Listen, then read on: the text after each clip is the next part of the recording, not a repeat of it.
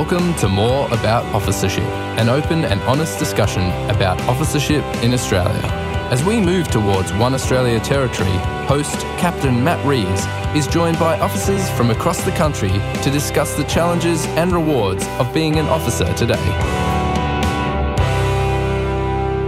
Well, thanks for joining us for another episode of the Candidates Podcast. Thanks to those that have hit us up on the Facebook page or sent us emails or even just in conversations following up on questions that you've got. If you've got more questions, send them through. If you've got topics you'd like us to cover, send them through. If there's people that you think that we should speak to and get in on the podcast, then let us know. We'd love for that to happen. The whole point of the podcast is to help people who are exploring ministry in the Salvation Army context. So we drag in a whole bunch of officers and people that have lived this out through their calling. And today I'm really excited that we've got Major Gary Grant in the studio to join us. And welcome to you, Gary. Thank you. It's good to be here. Yeah, it's good.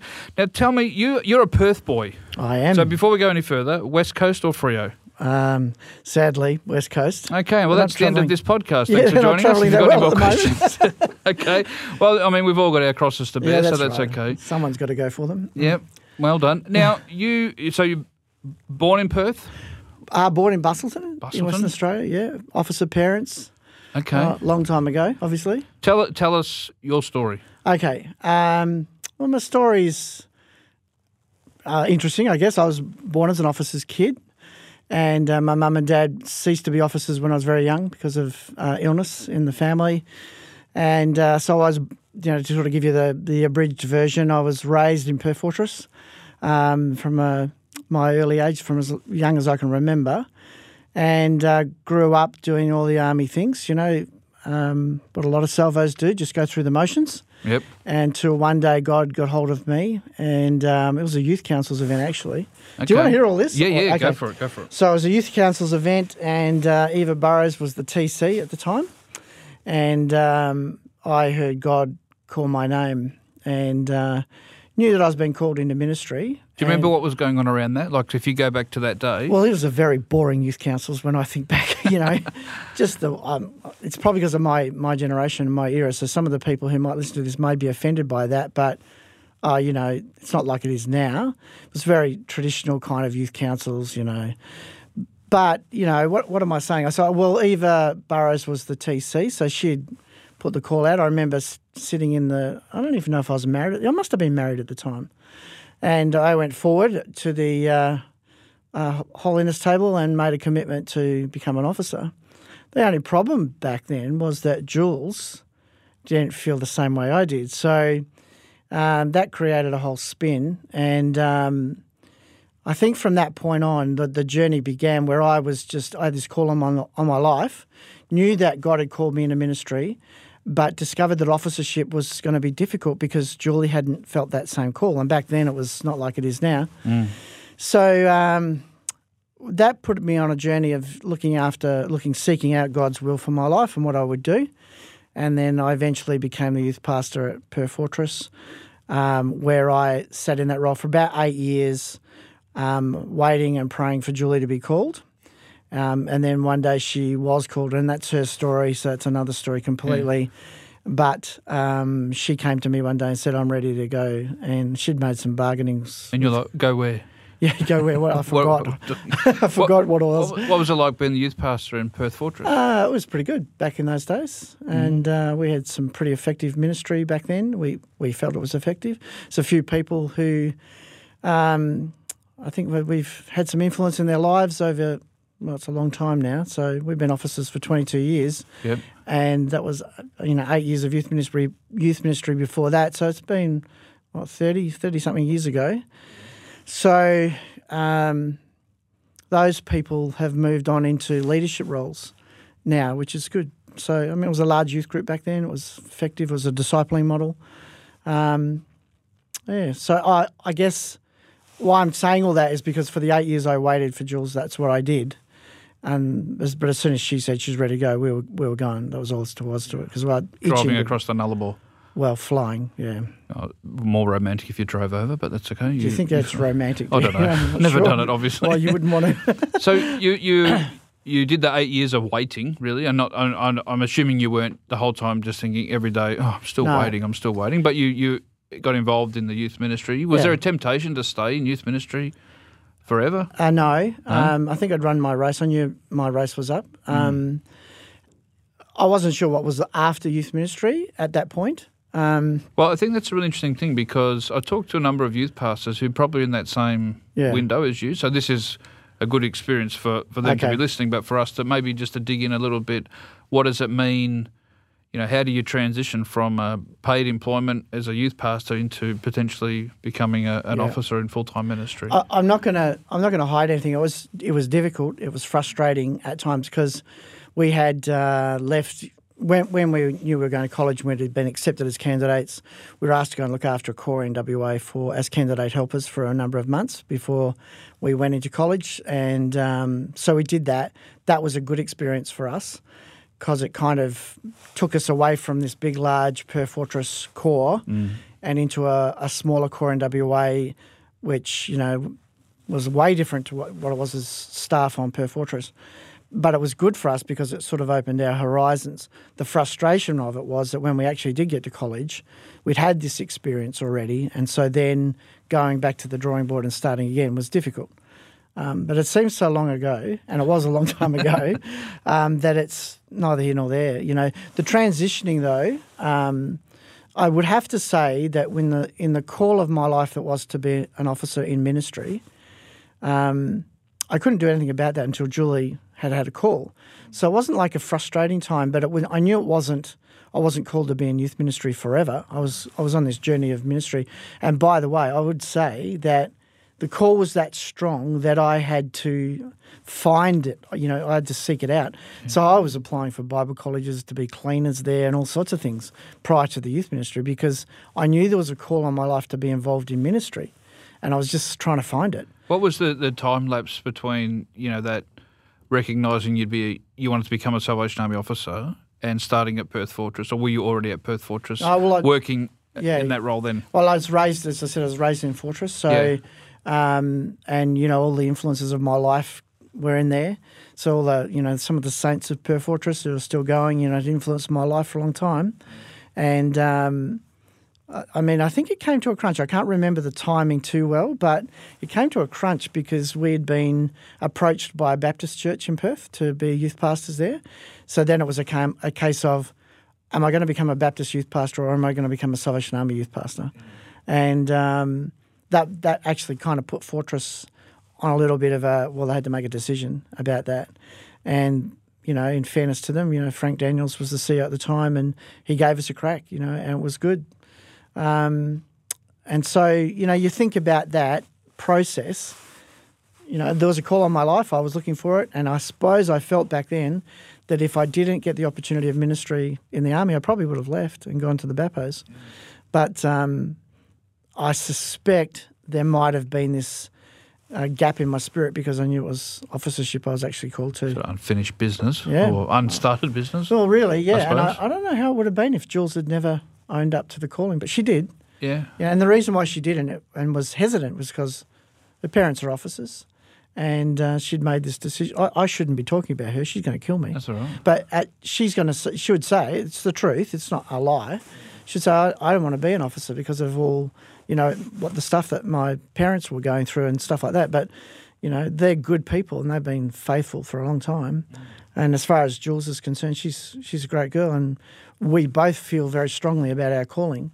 And, So your current appointment is in Eastern Victoria Division, in the Mission Resource Secretary? Yep, something like that. Yeah, Divisional Mission Resource Secretary, soon not to be. Soon not to be, as the 3 Victorian divisions become one, starting that process in January 2018. So that's a lot of change.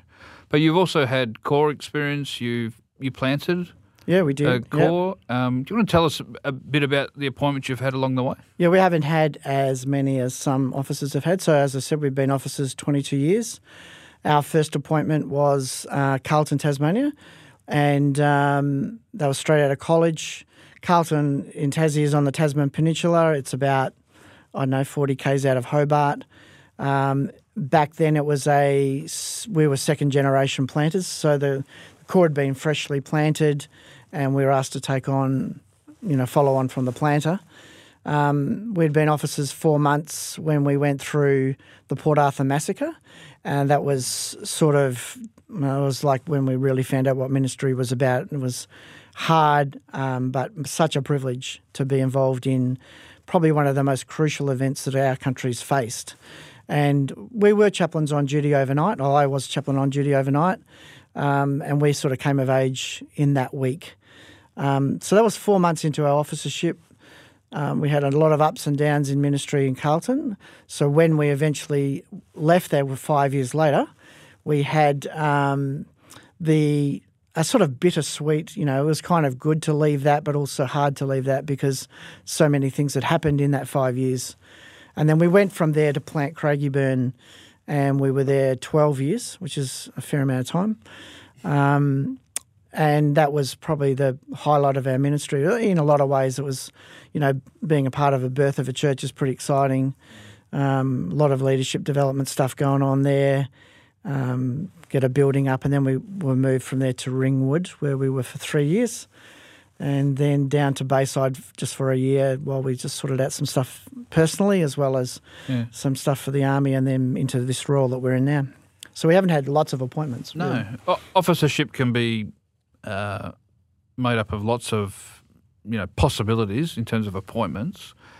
And I'd imagine that youth ministry was a strong part in the beginning. Then you went to college, and then if we go back to that Carlton experience, Port Arthur, I mean, obviously nothing prepares you. No, nothing can. For that. Yeah, and we thought about that a lot. We go, we thought about, well, even if college had done something about crisis or trauma, nothing can prepare you for that when you are actually faced with that. And I remember very clearly thinking, well, what now? So we'd seen all this tragedy. We'd dealt with policemen, big burly experienced policemen saying, please tell me these people are in heaven tonight. And knowing that you really couldn't say that because I didn't know that. I didn't feel like I could say, yeah, God's got them in heaven. I didn't feel like I could say that. But I guess what I'd say about the experience was that we actually grew up in ministry through that. Now, I'm not going to sort of bore you with all the details, but a lot of things happened in the sort of supernatural realm for us in that time that made me, I can't speak with Jules too much, but made me sort of grow up, sort of found out what life was about and death was about, It was a horrendous time. And in fairness to everyone that was involved in that, the Army were incredible. We were offered every support we could, and we had debriefing, we had counselling, we were given time off, we were even offered an appointment change if we felt we needed it. So they were very, very supportive. In fact, the Commissioner sat in our lounge room and just said, it was amazing how he just spoke to us. And I would say that gave us a sense of confidence to be able to move forward. We didn't want to bail on that community. In fact, people started, Port Arthur to Carlton is probably, 60 or 70 Ks, and people after that event were travelling from that area to our core to become members of our church because that's the kind of ministry that evolved out of that. So out of a shocking tragedy, good stuff happens. Yeah. Surprisingly. Yeah, and sadly, but it's kind of, without being too sort of cliche about it, it's in a very dark time. Yeah, it was. That you got to be sort of a beacon in amongst all that, and particularly if people are seeking you out for those conversations. I'm not asking you to tell us this, but I'm assuming there was lots of conversations post that people probably had and maybe even continue to have because of the impact that you had on their lives. Yeah. There's conversations that and events that happened in the life of ministry that probably would never have happened had we not been exposed to that event. Having said that, you would never want that event to happen again. No. And you wouldn't want anything to happen like that again. But, sort of 4 months in, you sit there going, well, it wouldn't have mattered what college had taught us. They could never prepare us for that. And there are events in your ministry, and you know this. There's events that happen in your ministry that nothing can prepare you for. So you just do the groundwork that the college can give you, and then you you get involved in the real learning, which is on the ground learning as you go, and you're forever learning. You never stop. Well, that is very true. Yeah. That is very true. What do you think when you think about your experiences in core life, and a lot of people go to college and think, I'm just going to be a corps officer and I'm going to preach the word and it's going to be great. And now there's obviously lots of highs and lows and all that, but you're now not in a corps appointment. You obviously still use all that experience to probably coach others and advocate for others. Like it's just another change in ministry. Like how do you find that? And second, I guess the second part of that question is, do you have a yearning for the other? No, I don't. Okay. I love where I'm at the moment. Yeah. So part of me is a little frustrated, if I can say it, because just get in the job and then the job will cease. So next year will look different, and that's okay. I don't yearn back for it at the moment because I think if I was to be honest, I think the thing that I miss the most is Craigieburn, because it was really cutting edge, ministry where people were being saved and lives were being radically changed. The buzz of helping others and discipling others into leadership was huge, and in that story, out of our leadership team, I think out of the leadership from Craigieburn, there's 1, 2, 3. There's about 5 or 6 who are officers now out of that team, which is actually quite exciting because that's the journey. The journey's not like becoming an officer. The journey's discipleship, full stop. Officership's part of the vehicle. It's part of the tool. But getting people into relationship with Jesus, that's a growing relationship, and then helping them to do the same with others is what the key is in my book. Yeah, that's good. How do you describe officership to people? Like, because it's so wide and varied, how do you think, people listening to this who are, probably and many people would be in the same circumstance you're in other employment, whether it's ministry or not, and they think, I'd love to sort of do that, but it's not just one lane. I think for me, Matt, it is the calling. I get a little bothered by it a bit, because I think you don't just become an officer because you think it's a good idea. You become an officer because God's called you to be an officer. And then there's a whole pile of ramifications that go with that. We were kind of talking about this before, that, he never said it was going to be easy. And if I was to say Port Arthur was easy, no, it wasn't. It was really tough, messed with my head hugely. But this is what God called me to. And so I'm a bit of a believer that, no, I'm not a bit of a believer, I'm a lot of a believer that what God calls you to, he'll equip you for. And so therefore, when we enter into the ministry, we understand that firstly, it's primary about getting people connected with him and being available to be used by him for that purpose. So if I was to answer the question, how do I describe officership? Firstly, it's about calling, and secondly, it's about the discipleship process. So, so can you disciple outside of officership? Absolutely. Yes, you can. But I wouldn't recommend someone thinking that officership's a good idea and let's go do that. Like mine might go and be a mechanic or something. Yeah. No, it's a calling. Was there anything that you did as you transitioned from employment, it's still ministry, but employment ministry, into training that you would recommend to people? Yeah, I would say I probably have to go back before I became a youth pastor, though. Yeah. Because I was training to be a customs agent, and I was 6 months away from having my degree. And when I look back over that, when God called me, I just wanted to drop everything. And in hindsight, that's what I did. I dropped everything and just went for it in ministry. I think these days it's a different world, a little bit. You were asking, the question was about transitioning. I think you need to be certain of the call. And if you're certain of the call, for me, you then process forwards trying to work out what that means. Now, as a candidate or as the potential of becoming an officer, I'd be hanging around people, to find out what it's all about, I wouldn't be just sort of sitting there going, well, this looks like a good career path that I might try for a couple of years or something. For me, it's calling. I know it's a different world. I get it, and I'm old and all that sort of stuff. But for me, it was a non-ending call. Yeah. Yeah. And the only way I'd ever leave officership is if God told me to. And I haven't heard him say that. Yeah. And you think back to that meeting with Eva Burrows, then Commissioner Eva Burrows, and your assessment was that it wasn't the most, interactive, hyped up kind of thing. Oh, look, they gave us a band and a songsters at youth councils. Yeah, but they had drums. I don't know if they did. I'm pretty old, you know. But like people get called in different ways. Yeah. You know, and it's, you're in having to be in that context and for other, but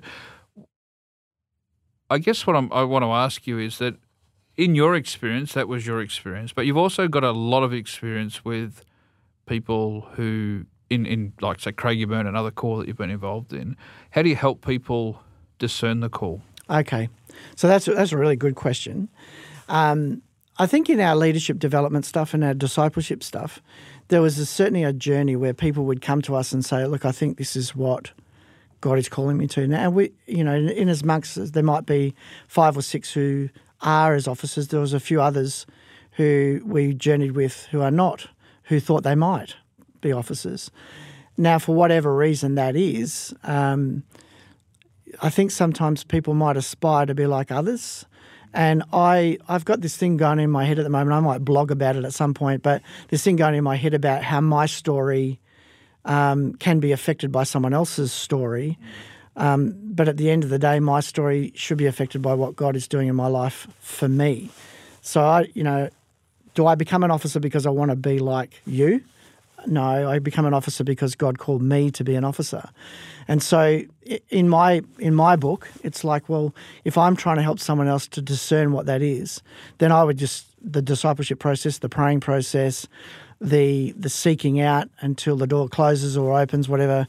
I know not everybody's theology goes with that, and that's okay. It doesn't have to. Yeah. But I sort of believe that God closes doors and opens doors as his will determines it. I think the other part of it is that sometimes we come up with this good idea that may not be a God idea, and that's not the cliche. It's just how it is. Some people are not going to become officers. That's all there is to it. Someone's saying someone's not going to become a youth pastor. But then there are those that are going to be doing those roles and going to do them very, very well. Yeah. I mean, obviously I have a bias because I'm a candidate secretary. Yeah. So, but I'm actually encouraging people to discern the call. Yeah. And if it's a no, just embrace it. Yeah. If it's a yes, embrace it. But Absolutely. actually don't sit in I don't really know. What's I'm not sure. What's it going to prove if someone goes, and maybe we could get ourselves in hot water here, but what's it going to prove if someone says, I'm going to go and do this, even though I'm not 100% convinced? So at some point they're going to... Well, there are challenges around that for sure. And I don't think, it's probably hard in the long term. Yeah. In terms of longevity. There's a lot of debate around calling now, which I'm sure you're across, which, and I guess people have different views on that. Some would argue they're not called, they're just really committed. Others would say, I'm not called, but I understand the teachings of Jesus and I want to live that out. It's so... you take your pick. Yeah. There's lots of different expressions of that. Yeah. And I don't want to say that any of those are wrong. No. It's not my place, and I don't know if any of them are wrong. I just know that it's different for different people. Yeah. So for us, it's about saying, if it's a no, let's go and get that no. Yeah. And that's okay. Yeah. But actually, let's ask the question. Yeah, I think exploring all that is the answer. I think for me, if... and I do believe it's a different sort of scenario. It's a way different environment now to what it was 30 years ago. But for me, I knew the call was there. I was clear, crystal clear. But it wasn't crystal clear for Jules for 8 years. Now, she would tell you, I never pestered her once. In fact, I don't think I even mentioned it to her. It was some other officers that gave her the hard word. Which you'd organised? No, I hadn't. I really hadn't. I seriously didn't. I didn't do anything because I was quite satisfied in the youth ministry. It was good. It wasn't bad. But I would have to say that, in that time, once she said yes, it was go. We weren't hanging around, because I knew that that's what it was. And so maybe time is the test. I don't know. All I know is that The Salvation Army, without playing the party line, I'm not trying to do that. Salvation Army needs leaders. I get that. I know that. And I still believe God's calling them. I still do. I still really believe that. So I guess it's up to us then to how we're listening, maybe, and how we're responding to that. And core works, not just core work, because I think there's we don't want to just focus on core. I think being a Salvation Army officer is more than core work. It's social work. It's being involved in youth ministry and kids ministry and all that sort of stuff, seniors ministry. But I guess for me, there's sort of like there's an avenue in, and then it's kind of this world opens up. And I think it's through that calling that we then learn what God is calling us out of that calling, if that makes any sense whatsoever. And I agree with that, because, Matt, if you'd told me, back halfway through youth ministry that I was going to plant churches, I'd go, yeah, right. I can't ever see that. I think the Spirit always is calling us to something. Yeah. And it's you wouldn't have got a phone call or a letter. I don't know how old, but maybe you got a letter and saying you'll be planting this at this time, and you go, I'll give it a go. You know that something's been stirring within you. Would you want to hear how that happened? Yeah, I'm interested. Jules and I were in our last year of Carlton. We went over to Willow Creek to the Leadership Summit. Oh, yes. Yeah. We sat in with a bunch of other officers in this summit, and our first lecture session we did was with Dr. Gilbert Belzekian, who was Bill Hybels' mentor. Yeah. And he starts talking about Acts 2 and what the early church looked like, and what it would look like if we had a church on the planet now like that. And Jules and I sat there, and we came out of that session thinking, we've got to plant a church that looks like that. And we felt so strong about that. And anyway, the week went on, and bits and pieces were being said to us, and God was active in us. And remember, when we had a call, we were coming to the 5th year. We knew we were possibly towards the end of our first appointment. And so we thought, okay, well, when we get back, maybe we should explore this or ask the question. So we came back to Tassie jet-lagged, and when we arrived back, there's a message waiting for us on our answering machine saying that the personnel secretary was in town, wanted to see us, and the next day or something. So we had the appointment. We go to see the personnel sec, and that officer says to us, next year you're moving. We want you to go and do this. And we then said, what about this planting opportunity? And then they said to us, you're willing to do that? We said, we're more than willing. And so then all of a sudden, bang, it was done. And Craigieburn was it. And so we sort of had heard God at Chicago. And then before we knew it, that's where we were going. Yeah. So I believe God's in what we do. Yeah. Big time. Absolutely. Yeah. What is one thing about officership that no one ever told you about? Or for those listening and they're exploring it and they're early in that sort of phase, what advice would you give them? Well, my first advice was come in with your eyes wide open, know what you're getting connected to. I suspect that sometimes when people look at our job, they might go, why would you want to do that? And that's why I say the calling is so critical, because, what God puts you in, He's going to equip you for. So I think answering the two questions, you said, well, what did no one tell me? I don't think there's a lot of people telling you anything about what you should expect back those days. And so I suppose one of the big things for us personally was that we had a 5-year appointment, then we had a 12-year appointment. So the first 17 years of our officership, we had 2 moves. But since then, we've had 3. So that process messes with you. So you should come in with your eyes open about that, understanding that you give yourself to this process. I think where people get unstuck sometimes is when, you don't move the goalposts after the game started. If that's where they are, this is how you play the game, this is what you do. So I think that would be a key issue. If and the goalposts are moving at the moment because of Australia 1. So everything's moving, everything's changing. But it's not a bad thing. It's a good thing. It has to happen. It makes sense for it to happen. But it's kind of like no pain, no gain. You've got to go through the pain to get the gain. And in the long term, it'll be right. But it's a bit unsettling at the minute. So if I was going to say to someone coming in, just make sure you understand what you're joining and what you're doing. At the end of the day, this is about serving the kingdom of God. This is about a vehicle called the Salvation Army that God raised to do a work on the earth that, well, no matter what it looks like these days, whether it's contemporary worship or traditional worship, whether it's social work or whatever it is, God raised this thing called the army. And so... just on that, like you talk about all these sort of works that you see or that are around. In your role in a division, you must see the kingdom at work, and I do. You know, and in different ways, because it's not just the core, meetings and all that sort of stuff. Just tell us, like, our time's nearly come to an end, but I'm just interested. The army's different. Yeah, it is. I don't know if you want me to mention the course name, but... You don't have to mention it by name if you don't want to, but... Well, I don't want to embarrass anyone, but, we do core reviews, we do all that stuff, and that's one of the privileges of this role, is helping core to become better at what they're doing. But, we went to do a review this week, and I came away from that review so encouraged, because in that review, one of the statements that the officer had made was, we can't... if you can't see a beginning or an end of the difference between the social element of our ministry and the core-based ministry, there's no line between it. And then there are people being saved from every culture in that community, and that core reflects its community.